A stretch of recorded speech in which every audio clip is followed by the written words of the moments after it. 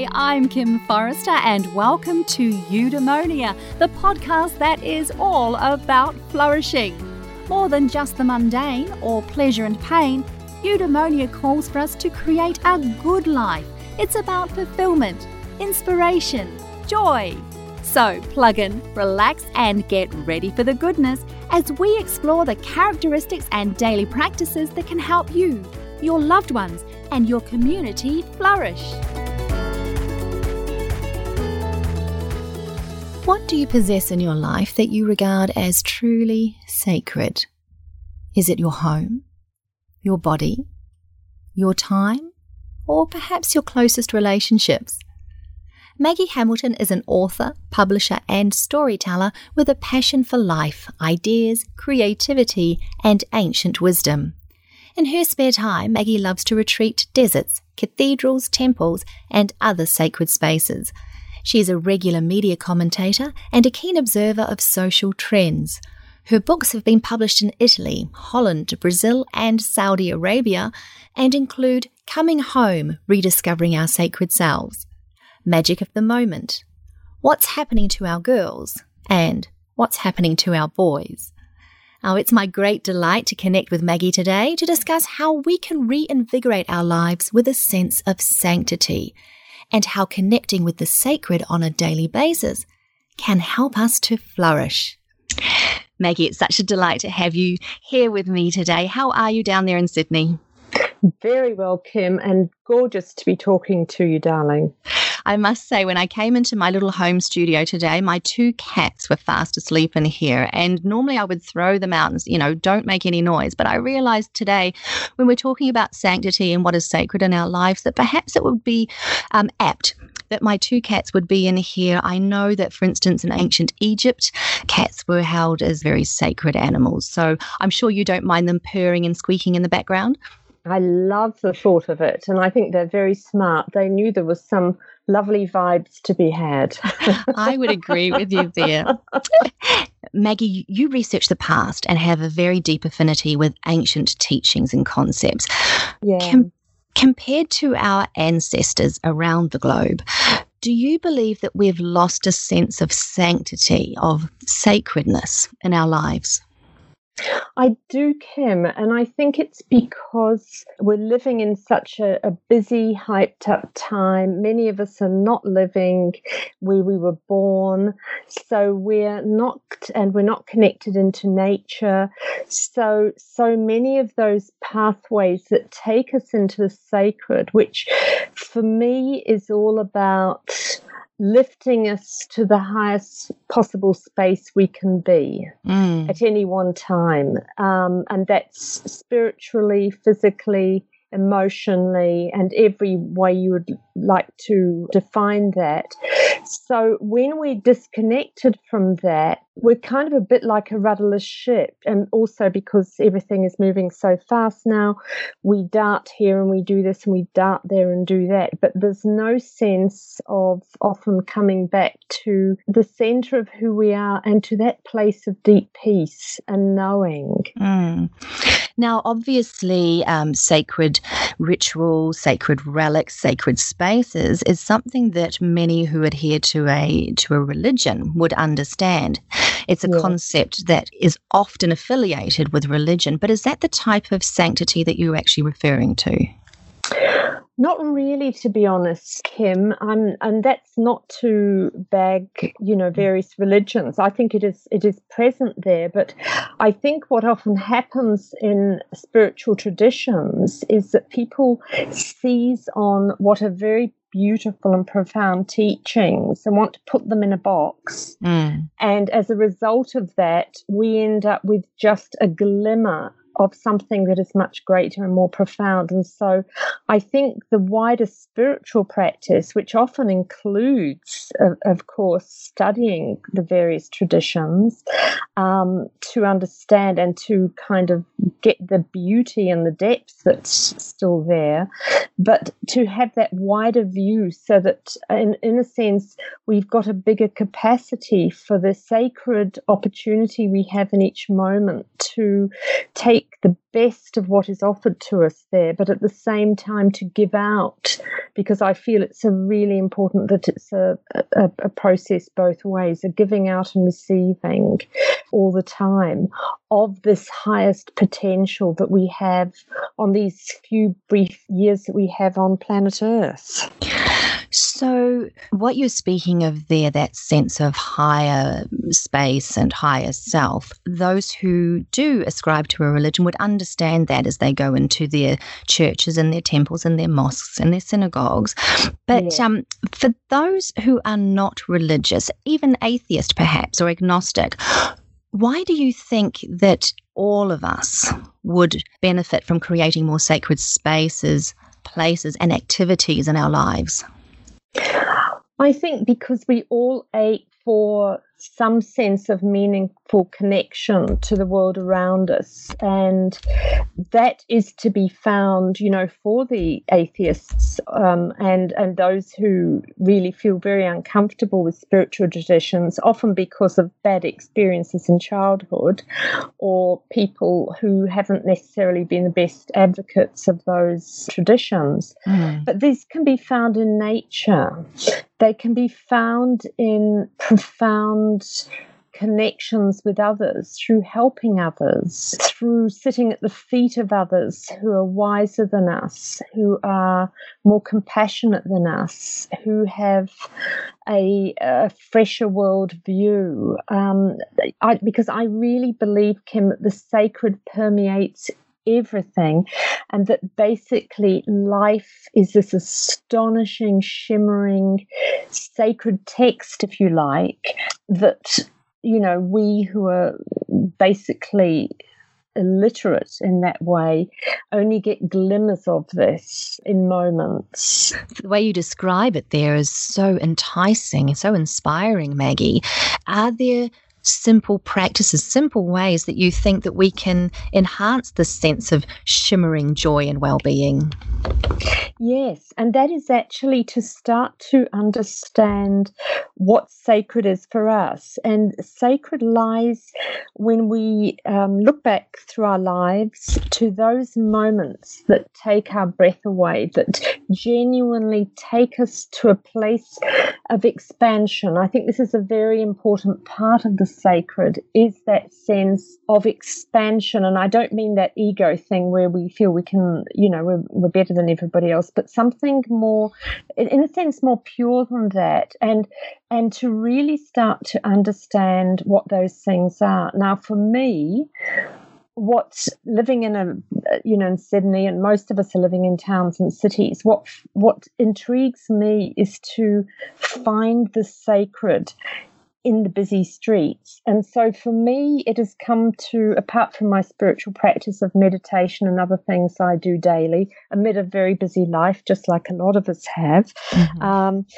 is for me, it is whenever I connect with a friend I love, it might be a coffee before work, it might be a sacred pasta, whatever it is, I actually call that with the friend, even if they're not into kind of spiritual things. It's our sacred cuppa, I call it, or our sacred pasta. And they call that back. And I think what we're doing in that moment is we're actually defining and refining the sacred possibilities there. It's also in sacred place in our towns and cities, Kim. We all have places in our towns and cities that really make our souls sing. And I'll give you a lovely example of that, if I may. Here in Sydney, there's a beach called Nielsen Park, which is particularly lovely because it's got big old fig trees which look like something out of a fairy tale, those wonderful tortured brilliant trunks and huge overhanging trees. And I've gone there for years when I've needed solace or inspiration. It might only be for half an hour, and I might sit against a tree and have a cup of coffee. I might just sit there and be. Anyway, I've been going for years, and I started to look after this lady's car keys because somebody had been pinching car keys while people were swimming in winter. And she said to me, she said, Maggie, I see you here from time to time. She said, you really love this place, don't you? And I said, I do. I said, it's actually a sacred place for me. And she smiled and she said, that's interesting. She said, and she was in her late 70s at this stage. Her mother, who was long gone, had also had a long association with the beach. So we're talking quite a long time. And she said, you know what the Aboriginal people used to call this beach and the area around it? And I said, no. She said, the healing place. Oh, my. And I thought, instinctively, I had known where I needed to go to be topped up. So that is what I would encourage people to do. It might be a fountain, it might be a tree, it might be a chapel, it could be anywhere, a tiny park in the city. That's your sacred space. Spend time there to come down out of the busyness and back to self. Immediately as you're explaining, stepping into these spaces or the cups of tea, the sacred cuppas that you have with your friends, Yes. I am reminded of the modern habit of the moment we step into a place of awe or beauty, of pulling out the phone and taking a photo or taking a selfie and almost breaking that sense of sanctity and awe to sort of make sure that we get it out onto social media. Do you see that as being a problem? Do you see that as being a way that we are actually breaking into the possibility of sacredness in our lives? I do. I mean, there are times when I see something extraordinary in nature and I will take a photo because I feel it has an essence I need to go back to. But that has to be done very quietly. And I feel where we really need to be imprinting these energies are in our being, in our hearts and our souls, so that energetically, what we're doing is we're creating a kind of reference point inside that is continually being heightened by absorbing, the colours in nature. I mean, it's just been pouring in Sydney, and I was delighted this morning. I love it when I see unusual fungi appear out of nowhere. Mm-hmm. And I was zipping up to the train this morning, and then I was in awe of these tiny little fungi, the type of which I've never seen before, because it's been so wet here after the drought.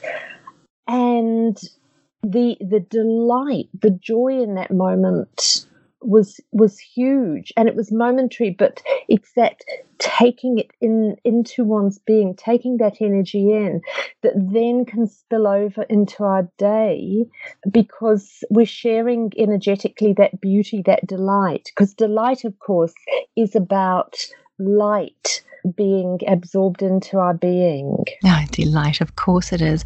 So as I listen to you there, Maggie, explain about your journey through each day, it strikes me that you are well attuned to the sacred. You are well attuned. You are seeking these little sacred moments and sacred things in the world. Not many people share that kind of attunement to sanctity. And I'm wondering is it worth, for instance, if the listeners want to try and incorporate a little more sacredness into their lives, is it worth actually determining places and spaces and people that will remain sacred? So, for instance, determining that the family dinner at the end of the day is going to be a sacred space, and no phones are allowed, or no negative drama or whatever is allowed. Is that the kind of thing that you would recommend? That is absolutely it, Kim. And it can be scrambled eggs on toast, because the sacred is imbued in everything and in the simplest gesture. It's walking along the street and seeing someone looking sad and just smiling at them. I mean, and this can sound simplistic, but something starts to happen whereby you then intuitively start to seek out that, and you start to seek it out with people around you. And so on the one hand, we make the family meals sacred. On the other hand, we start to look at the people in our lives and to realize that so often we're spending time around people who are drama kings and queens. And so it's not that we stop seeing those people, but we're much wiser about when and where and how much time we give to that. And a great way to do that without draining one's being is to actually walk in nature, go for a walk in the park together and have coffee outside in nature. And you'll find that will often bring the other person down so that you're both having a much more positive exchange, but making time for those people who truly are sacred in our lives, because they are the people, remember, if we defining that as the people who really bring us the most joy and the deepest pleasure and so forth, they're often the people who feed us most and ask the least of us. So they're often at the back of the queue because of the neediness that we have around us. Yes, you were saying that, so the people who perhaps are most sacred to us are those that make the least noise, and it seems to me that sanctity is in it is in the quiet things. It is in the things that are the fungi that's growing in the back of the tree, the friend that doesn't demand much of us, the quietness or the sheer presence of the moment of having dinner with your family. All of these things are very quiet and unbusy, as you were saying earlier on. That's absolutely right. And it's that thing also, Kim, that the moment does not come again. So it's about holding that preciously and lightly. This moment will not come again. So let me just relax into it. Let me relax into the enjoyment of it, to the potential, the healing potential in that moment of just being together. And, it might be laughing and crying, happy things, sad things, but it's connected. And all this is about being connected back into the fabric, really. I understand. So you're saying there that, every moment has its sacredness if we care to look for it. And that does remind me of something not quite very pleasant, but you and I are both deeply connected to New Zealand. I was born and raised there. You moved there as a teenager and spent many years there. Yeah. And the recent tragedy in Christchurch certainly highlighted to me the sanctity with which we ought to view our very lives. The moments of our lives are sacred. Do you feel that we could benefit from acknowledging the sacredness of life itself? Absolutely. And I think that's central to our really getting to know all the beautiful threads and nuances of what the sacred is. And that is honouring also different cultures, different ways of being in the world. And an Icelandic friend of mine, who's a very interesting woman, she said a beautiful thing to me a little while ago, and that was that all these different approaches to life are different ways of working with the light. And while we might not understand, I'm not saying that we applaud cultural practices that really harm others, of course not, but to actually delight in the diversity of what we have on the planet. And so that when we travel, we can be connected into the sacred moments. So if we're in an impoverished place and we meet somebody who is impoverished through a kindness, which doesn't necessarily mean giving them money, but actually honouring them. I remember we were in India, in Shimla, a couple of years ago, and it was bitterly cold. It was sleeting, and I was walking along the street and I saw this gentleman polishing shoes. And it's always been something that I've always felt uncomfortable about, because I've always felt for the person it's a bit demeaning. However, suddenly I just saw it differently, and I took off my boots even though it was snowing, and I gave them to this gentleman to polish, and he did a brilliant job.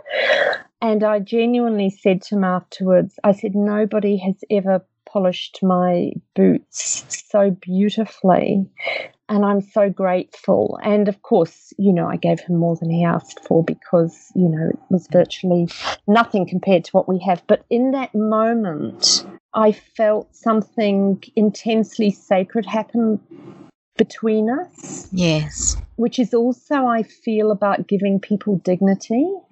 Oh, yes. Well, we do dignify the things that we find sacred, don't we? We do. And then if we go back to the whole thing with Christchurch, the sad thing is the disconnection that we're seeing across the planet at present, which is just fear. That's what it is just fear. But of course, devastating consequences for that people then have to work with and live with going forwards. So I think it's also, without doing it in a forced way, is finding ways to dignify our lives and the lives of others on the planet in a very light and sometimes playful, sometimes more serious way. And then life becomes a wonderful tapestry of possibilities, I think. Now, obviously, one way that we can enhance the sense of dignity, respect, and sanctity that we have for each other and each other's lives and each other's values is through the way we parent our children. And you've written a lot about parenting. Yes. Is there a more sacred way of parenting, do you think, than how we pursue it in our modern day? Do you think that we're missing something in modern day parenting? I think we are, and I'm always kind of reluctant to admit to this because I feel, today's parents are under so much pressure and there's 1,000 ideas about how one should parent.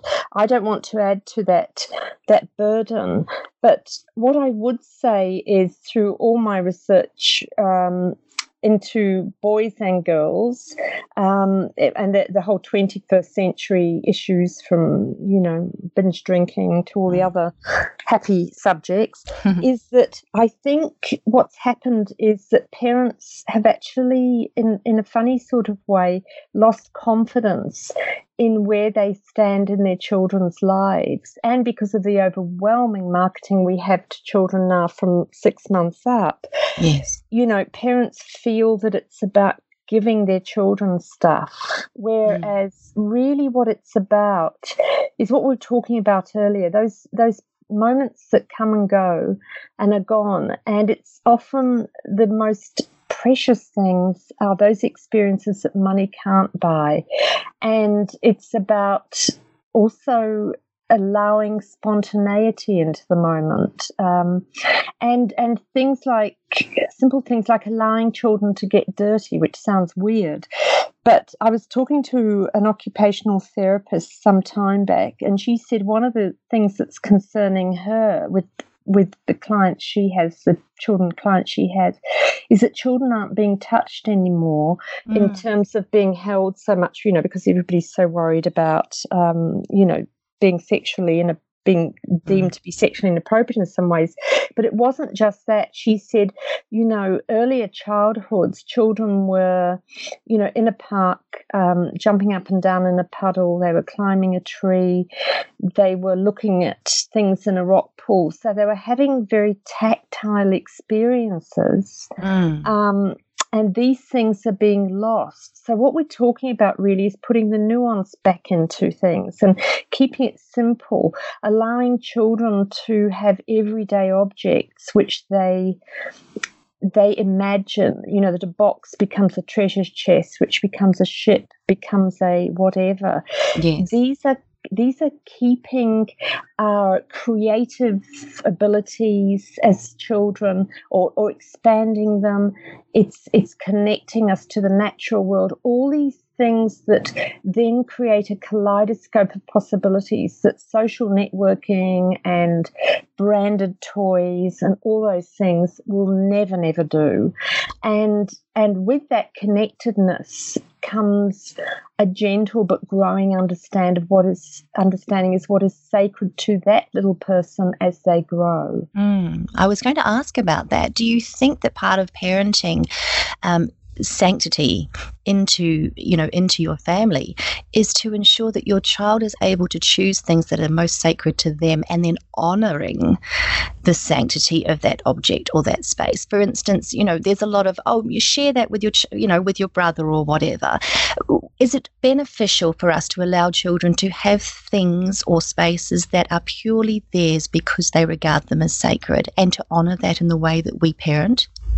Most definitely. And the beautiful ways to do it, I think, are, if you are walking in nature, I think it's fascinating that little children love stones and feathers and all those sorts of things. So what I would encourage is keeping those things sacred, as opposed to, lots of toys. Yes. But there might be that beloved toy, and then as children grow, if they're journaling or doing whatever, that journal is private to them, so that, and I would also encourage a child's relationship with somebody who's of an older generation who shares the same values as parents. Because as children grow, boys and girls, they need that wider village of wise ones who have time to sit and listen, and who have time to put perspective perhaps that a busy parent doesn't have. And again, that listening is a sacred, that an older person does for a younger person. That's a sacred thing, because it is honoring this growing potential of this human being who's finding their way in the world. That process you talk about there of seeking out an elder in the village. Yes. Do you think that's something that we could all continue to do now, even in our adulthood? Kim, that's a brilliant point. Absolutely. And I know I have mine, and I just adore them, because they bring gentle perspective. And they, again, are the sacred ones that we were talking about earlier, that often stand at the back of the line, who never demand anything of us, but who get us. That's the other thing. People who get you profoundly and, will at times tell us uncomfortable things that we need to know. But it's done with such love and gentleness that one never feels reprimanded or lesser than. One feels grateful for that gentle guiding touch or comment, that speaking truth with deep respect. Now, Maggie, you weren't always fascinated with the sacred. You had quite a busy career for many years, and then you went traveling through the deserts of southwestern USA. Is that correct? And you write that that's when it all changed for you. How did your perspective change, and how has that gone on to change your experience of life? It's interesting, Kim, because when I was a little girl growing up in England, just for the first few years, I had a great immersion in nature, and that really fed me. And it's only now years later, I understand how important that was. As you say, then fast forward, university career, all that. And, I was lucky to be successful, but it always had a hollow feel to it. It never felt like it fed my soul, although it was very stimulating. And I think it's important to make that difference. So I grew up in England, but I'd always had this fascination for deserts, which is weird because England isn't something you'd associate with desert landscapes. But I then had, when I look back, I realised is what they call a big dream about deserts, which I won't bore everybody with. And we ended up there. And I was actually quite nervous about it because I'd never really been in that big wilderness before. And what I found when I got out into the desert was that it unfolded me, and that this is what wilderness does, these pristine places. And for me, it is desert. It's the expansiveness of the desert, where suddenly, I'm just like a speck of sand out there, but I feel so connected to all that is. And I find, for me, out in deserts, because they are so huge and the horizon is huge, that all the stuff that we carry around, it just drops away out there, because the desert kind of puts everything in perspective somehow. And also what I found with the desert is that every time I go out to a desert, it unfolds a part of me that's been waiting to kind of be brought to life. And I feel those of us who live in cities, and I do honestly feel that cities can be immensely sacred places, but we do need to shake off the dust of city living from time to time to recalibrate. And that's what it did. And I think for me, it was a bit like the first experience I had of meditation. I then knew I wanted to get to that place for the rest of my life, that place of incredible peace and expansion. And that's what deserts do for me as well. They take me to that expansive place where I just feel so at one with everything. And I think there are also countries around the world. I mean, I feel that in India, that has an incredibly expansive feel for me. Yeah. And then through your day-to-day life, is that the same sense that you're reaching for? So when you're walking down the street and you're looking at the fungus on the tree, are you remembering that sense of expansiveness? Is that what it is that it reconnects you with? Absolutely. And the beauty is the more we do it, the more it happens subconsciously. You're not aware that you're actually looking for that because you're rushing for the train. And then it's life kind of picks you up, and you, in that moment, you have that connection. And I think in the West we get very caught up with time. It has to be, we talk quality time and all this sort of stuff. And, I think quality time is a very valid point. But what I've also found is that the more I connect with the sacred, that moment of joyous delight, of bliss, can last an eternity. For a blink. And so our relationship with time changes, I think, as we venture further and further into the sacred. That's beautiful, Maggie. Now for my final question. This is a question that I ask all of my guests, and I wonder if you can suggest to my listeners a morning reminder. So this is a daily practice, a mantra, or perhaps an affirmation that we can use to help create or connect with something sacred before we start each day. What I would say in terms of a mantra is to ask that one attracts to oneself and passes on to others all that is for our highest good in the day. Because if it's for, and at work, and with that we mean everything, work, everything, because if it's for our highest good, it's for everybody's highest good.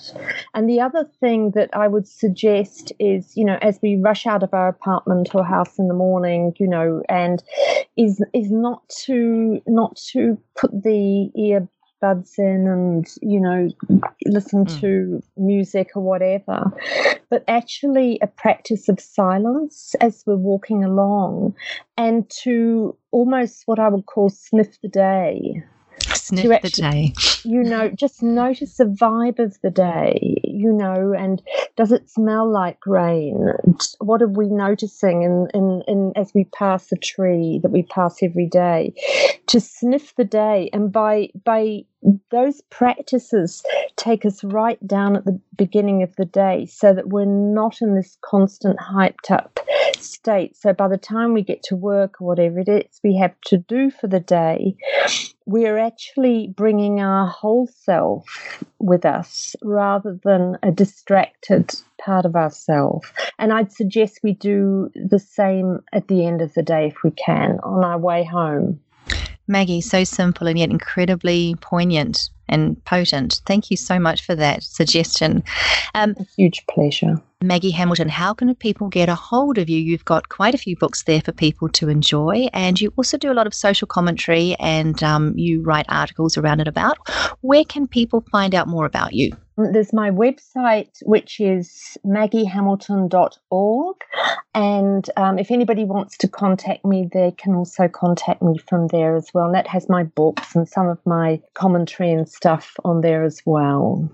Maggie, thank you so much for spending your time here with me and for sharing your wisdom and sharing just an inkling of what it means to connect deeply with the sacred. I'm very, very grateful to you. My huge pleasure, Kim. It's always lovely to talk to you. Thank you so much. According to the poet Lord Byron, there are 4 questions of value in life. What is sacred? Of what is the spirit made? What is worth living for? And what is worth dying for? The answer to each, he says, is the same.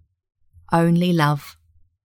You've been listening to the Eudaimonia podcast. If you'd like to learn more about how to live a truly flourishing life, please subscribe and check out eudaimoniapod.com for more inspiring episodes.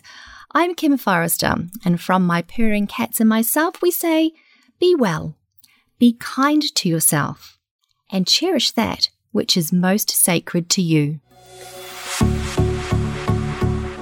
This has been a production of TheWellnessCouch.com. Check us out on Facebook and join in the conversation on Facebook.com/TheWellnessCouch. Subscribe to each show on iTunes and check us out on Twitter.